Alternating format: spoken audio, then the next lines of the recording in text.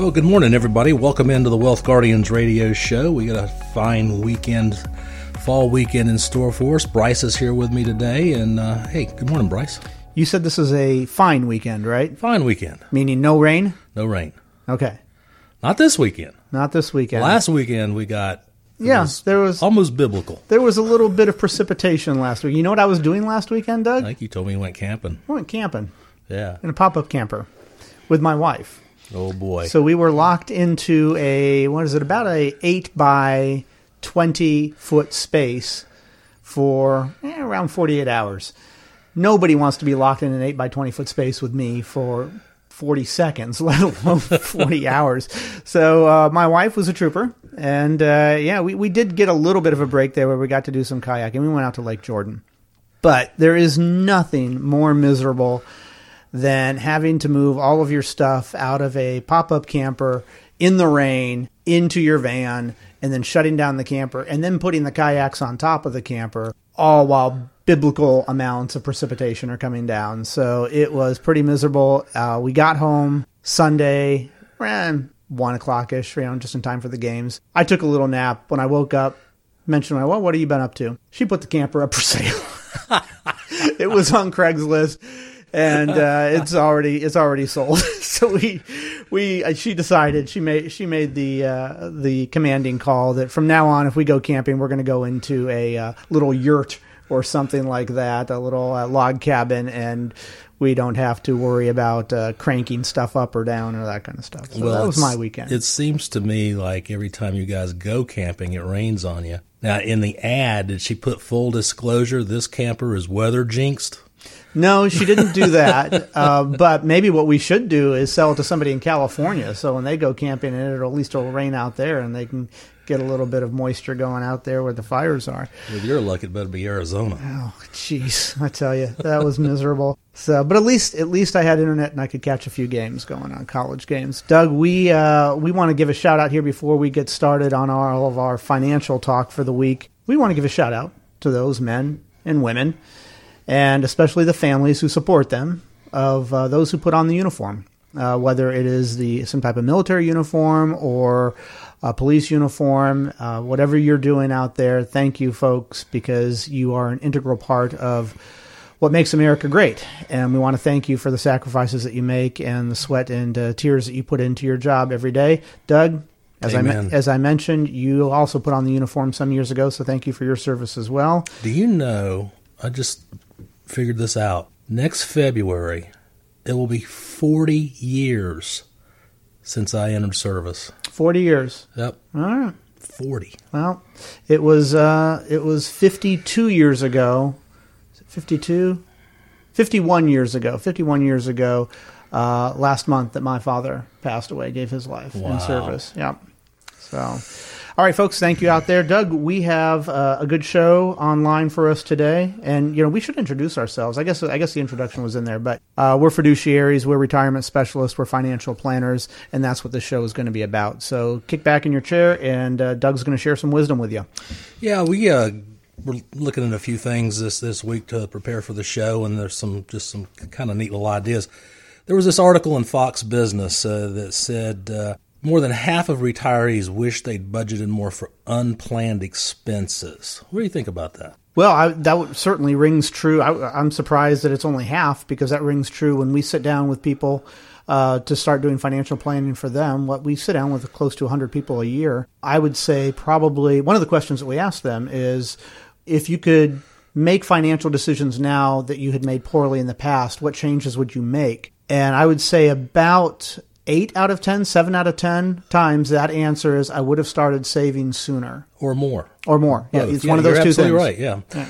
And, we tell folks, the rule of thumb is to have about, a couple months' worth of living expenses in an emergency fund. And, I'd say by and large, most people have that or more. Some need more than that, some don't. But you never know when an unplanned expense is going to happen. Why wouldn't you want to keep unplanned expense money in an investment, Doug? Well, because you might have to have it immediately. In some investments, you just can't liquidate immediately. Or if you can, it's the wrong time to do it. And even if it was in a stock or something, you got the 3-day settlement period. When Yep. in fact it runs over the weekend, you're looking at 5 days. Yeah, absolutely. So I know the bank doesn't pay anything, but if you've got an emergency, you can get it. Yeah. Yeah, so folks, ask yourself how much emergency funds, and usually the way we think about that is in months of expenses. So if your monthly expenses are $3,000 and you want to have 6 months, obviously you'd have $18,000 set aside in a FDIC short-term money market savings account, something like that. And so that's what a majority, according to this Fox Business News article, Doug, a majority of people said that they wish they had planned better around that specific circumstance. Why don't you take the next one? Well, I have caught the show from time to time. I know it is kind of a cult classic out there that some people just absolutely can't get enough of this show. It's Shark Tank. And one of the hosts of Shark Tank, Kevin O'Leary, says that if you invest $100 a week, it's going to make you a millionaire by retirement. I'm going to guess that our clients have reached that $1 million mark and have to save at a much higher clip than that. Well, if you didn't start saving at... Well, you did the math on this, Doug. What was it? You have to start saving around 22? So, yeah, around 20, because it's going to take you 40 years at 6% at $100 a week Okay. to get it done. Okay. So, yeah, I mean, obviously the math works, and 40 years at 20 is 60, so, that's about retirement age for some. So again, we meet with close to around 100 people a year and do financial planning for them. What percentage would you say of them out there actually started saving $100 a week starting at age 20? Oh my gosh, no. Zero? No, right. 0%? Yeah, at 20, no If way. you're 20, you are not putting $100 away a week. You're putting $100 toward going out and drinking and, Right. and taking a woman out on a date, that kind of thing. Exactly, and then you get married and you got a whole family to to spend money on. So that doesn't start happening often for people until 40s and 50s. Exactly. Yeah, Kids are out of the house. Which at that point, it's not $100 a week that it's going to take you. It's going to take you a couple $1,000s a month to get up to that point. My guess is you can probably identify with some of the stories we've been sharing with you folks today, and there may be a particular question we covered stuck a chord with you. Or perhaps we didn't cover something that's on your mind, but you have a burning financial question, and you're wondering if we can help. Yeah, if any of the things that we talk about, whether it's this week or any other week, ring true to you, Doug and I both encourage you to give us a call, and you don't have to wait until the right time. You can just give us a call right now. We love hearing from our listeners, especially when somebody like Tim corrects me that I say a 65 split window Corvette and it's a 63 split window Corvette. That was embarrassing. Thanks, Tim. Many of you just have a simple question, and we like hearing from you. And sometimes we end up being able to help you put together full-blown financial plans. We're here to help you gain more confidence in your financial plan, but you have to be the one to start the conversation. It can't be us starting the conversation 100% of the time. But I still prefer that 68 Camaro SS. I don't know why. Anyway, give us a call right now and leave a voicemail while it's on your mind. Let us know what you're interested in. Let us know that you want to have a complimentary financial review, and we're going to call you right back on Monday morning and schedule that visit. So when you come in, here's what you can expect. In addition to spending some time getting to know each other, we're going to analyze your current portfolio. We're going to run a fee report to see what the plan is costing you. We'll analyze your inflation's impact on your plan 20, even 30 years down the road. And if you haven't considered the impact of taxes on your retirement, we're going to make sure that your new plan takes the possibility of likely rising taxes very seriously. This is how you can get a much more accurate look at the financial and retirement health. And it's how you get answers to those burning questions that are on your mind. Now, Bryce, he's going to tell you how to get in touch with us. And we can't wait to visit with you soon. Well, it's pretty simple, folks. I would guess about 100% of you out there have a telephone. So what you want to do is you want to pick that up and you want to push these buttons in this order. 336-391-3409. That's 336-391-3409. You can also get a second opinion review online at thewealthguardians.com. You just got to click the blue button. But folks, as I mentioned, we're financial planners. We focus specifically on retirement planning. So if you are approaching that age of retirement and you're wondering, is it next year? Is it the year after that? Is it 3 years away? How far is retirement for me? We want to help you get those answers. So again, 336-391-3409. And most importantly, we operate on the fiduciary standard. Believe it or not, Doug, you know this, I know this, but the people out there might not know this, that half of the advisors out there, over half of the advisors out there, are not obligated to work on the fiduciary standard. You have your certificates. I have my licenses and certificates.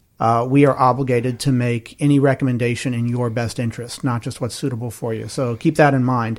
Now, we're about to head to a break, and if you've listened to this show before, then you know this is the point of the show where I ask a trivia question. And you said you had a good one for me. I do. Doug, you have your background in the Navy, and Last week we stumped you with the James Bond question, so this week I'm trying to find something. I can't have you look too foolish every week. So let's see. I know you're going to get this one. On October 14th, 1947, the first human flew faster than the speed of sound in a Bell X-1 rocket, which is an experimental aircraft. The speed that this person got to was Mach 1.07 at 45,000 feet, 700 miles per hour. Who was this pilot? I know. I know you know, because you're a pilot yourself. Every pilot knows this. Folks, stick around through the break. We will be back in just a few moments and give you that answer and have some more conversations around financial planning. Stick around. Okay, folks, welcome back. Thank you for sticking around through the break. This is the Wealth Guardians radio show. I'm Bryce Payne in Chair 1, and right here next to me is Doug Ray in Chair 2, the founder of the Wealth Guardians radio show. So we've got some more financial gems to share with you here in the next 10 minutes or so, but before we do that, we wanted to get back to that trivia question. We can't stump Doug every week. Doug, what did you fly in the Navy? Well, I flew P3s and I flew A6s. Did you ever get up to a Mach 1.07? A little faster than that. Faster than that, okay. A6. Well, folks, here was our trivia question. On October 14th, 1947, the first human flew faster than the speed of sound in an experimental aircraft called the Bell X-1 rocket. He achieved the speed, okay, there, I started to give it away, the speed was Mach 1.07, which is 700 miles per hour. This happened at 45,000 feet. And who was this pilot? Doug, you know the answer to this, but we are somewhat limited in this country. Maybe we're not limited. There are a number of heroes that we have in this country, but this man would genuinely be one of those heroes. I would certainly say that. And who is he? Chuck Yeager. General Chuck Yeager. Right. That's correct. And I uncovered a few other little tidbits about this that I didn't know. Maybe you did know this. He was a World War II ace. Did you know that? 121 kills he had. That's interesting. Did you know that when he did that fabled flight, achieved first time to go over Mach 1, that he did that with several broken ribs from a horseback riding incident a few days earlier? I did not know that. Would that not hurt? It would hurt. Oh, yeah. I mean, I have been at Mach 1 before, and I felt the G's. That would hurt. Breathing hurts with broken ribs. Yes, okay. So he was also World War II ace, as we said. He's still alive. Is he? I didn't know that. I was kind of surprised about this, too. He's still alive. He's 97. Wow. And one other little fact about Chuck Yeager, General Chuck Yeager, is in 1952, he broke the record again at 1,650 miles per hour. So just in the span of 5 years, he went from setting the record at 700 miles per hour to 1,650. That's over twice as fast in just 5 years. That must have been in the X-15. I didn't catch what flight it was, yeah. But okay. Well, there's our trivia question, folks. Raise your hand out there if you got it right. Yeah, I see a few of you. Good job. Good job. Doug, we are going to talk in the second segment of our show here about financial commandments. Yeah, it kind of takes the form of the Ten Commandments, but sure. I think there's some wisdom in this. Very good. Let's go into it. The first one: thou shalt not compare your investments to the stock market without the proper context. Boy, that is key. It is. People inherently, they go home in the evening and they look at what the Dow and the S&P has done, and they compare their account, and they're disappointed if their account hadn't done what the Dow and the S&P did, especially if it's going up. You can't do that because you're not in the Dow and the S&P. No. Most of you aren't. And if you've got a blended portfolio with diversified risk, you're not going to do what the Dow and the S&P does. And when the Dow and the S&P goes down, you better be glad you are diversified. That's absolutely correct. And if you are approaching retirement or in retirement, the Dow and the S&P should not be your benchmark by any stretch of the imagination. There are other benchmarks to use. And so, folks, please don't look at the S&P. That's like me. I play disc golf, and that would be like me taking a look at what Eagle McMahon threw or Ken Climo threw, and my saying, well, I didn't get that, so I'm going to quit this game. No, those guys are good. Mm-hmm. I'm poor at the game. Yeah. So all I'm doing is comparing myself to what somebody else like me does. I don't compare it out to the best of the best. Okay, well, that's a good one. So, folks, keep that in mind. Please do not compare your returns to the S&P without the proper context. Yeah, and I'll add this to that. We do a risk analysis of your portfolio.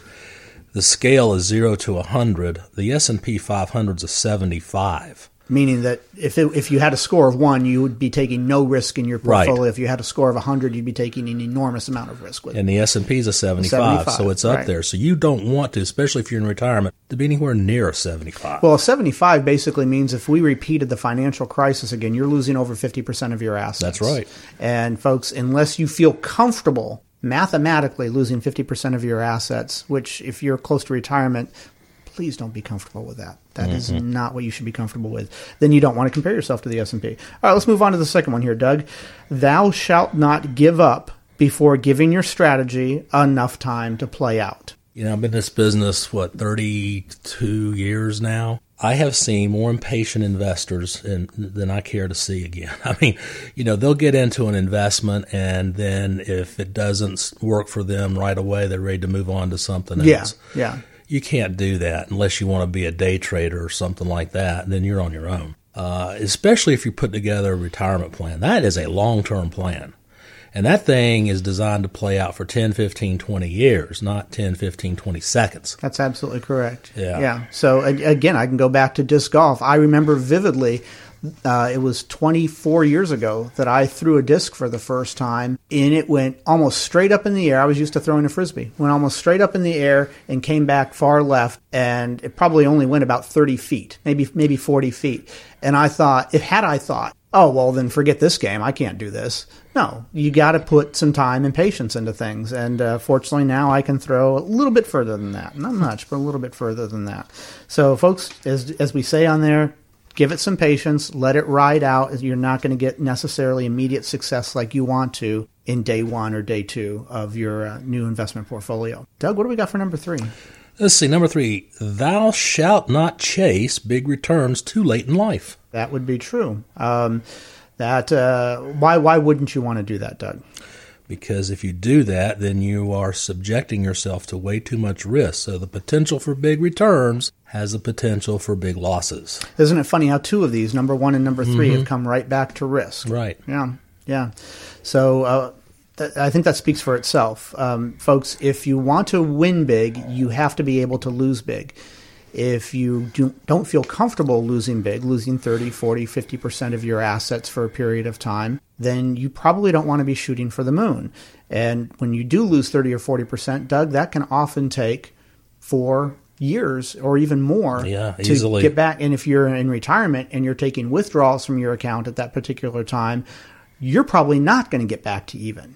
So that's tough. That's a tough position to be in. So you got to position yourself properly for that. Number 4 out of 5 of them here is thou shalt not ignore costs and fees. Boy, that's a big one for us. It really is. I mean, our goal is to try to reduce your fees at least by half or as much as possible. And in our second meeting, a part of that second meeting is we try to show you the impact fees have over time. We've got a pretty dramatic graph that says, okay, if you had $1 million over a 15-year period of time and you had 1%, 2%, 3% fees, what would it grow to? Well, at 3% fees during that period of 15-year period of time, which included the decade of 2000 to 2009, you would have made nothing. No, 3% fee is going to wipe out all the gains that you would have had. Absolutely nothing. Now, had you had no fees in your portfolio during that time period, your $1 million would have grown to 1.5. But by the time you get up to a 3% fee, you're now underwater. So, folks, any advisor that you go to is probably going to be more than happy to talk to you about the potential gains that your portfolio that he can position your portfolio for. But that's only half the game. It's like watching football. Scoring on the offense is one thing, but you also have to have good defense to not nullify all the points that you're putting on the board. And that's exactly what fees do. If you're getting, let's say, 8% in returns, but you've got 4% in fees, then your net returns are only 4%. Well, if you're happy to settle for 4%, there's a way to do that where you're not subjecting yourself to the risk and the volatility that 8% gross returns are getting you.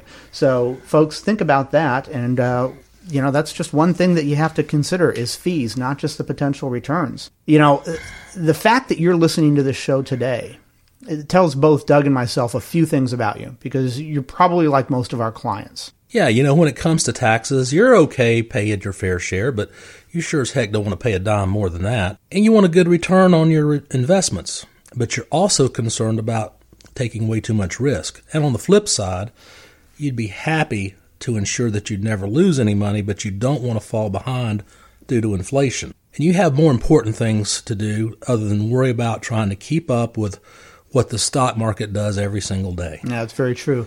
That's why it's just absolutely important to get a review of your financial situation and a customized retirement plan, because you can address these things that are on your mind and eliminate all that time you spend worrying about your finances and about retirement. Now, ask yourself, wouldn't you rather put your time and energy into almost anything else? Well, so if you've done a good job of preparing for retirement and want some help answering all these outstanding questions about your retirement, do give us a call.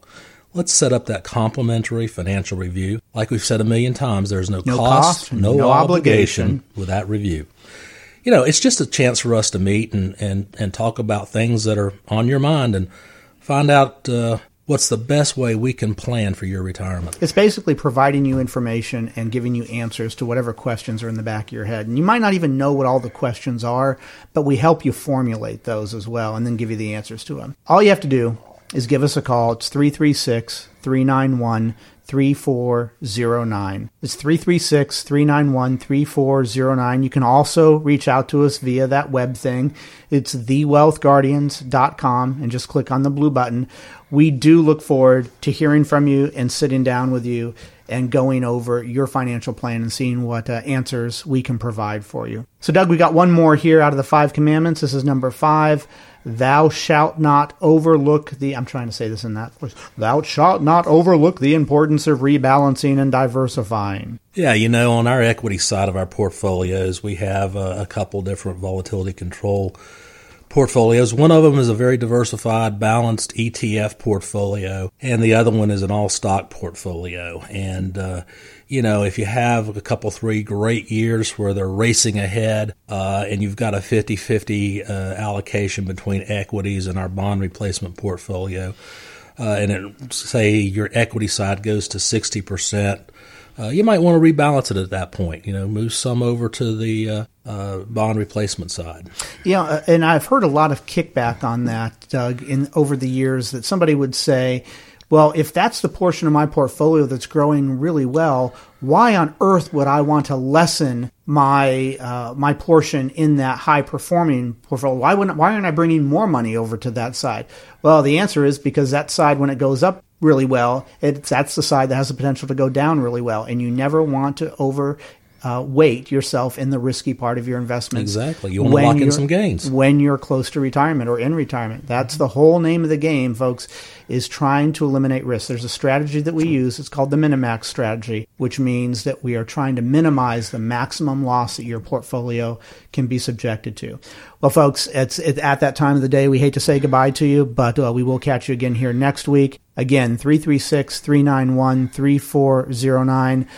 Doug, you have a good weekend, and everybody out there, I hope you don't get caught in the rain in a pop-up camper. Have a great weekend, folks.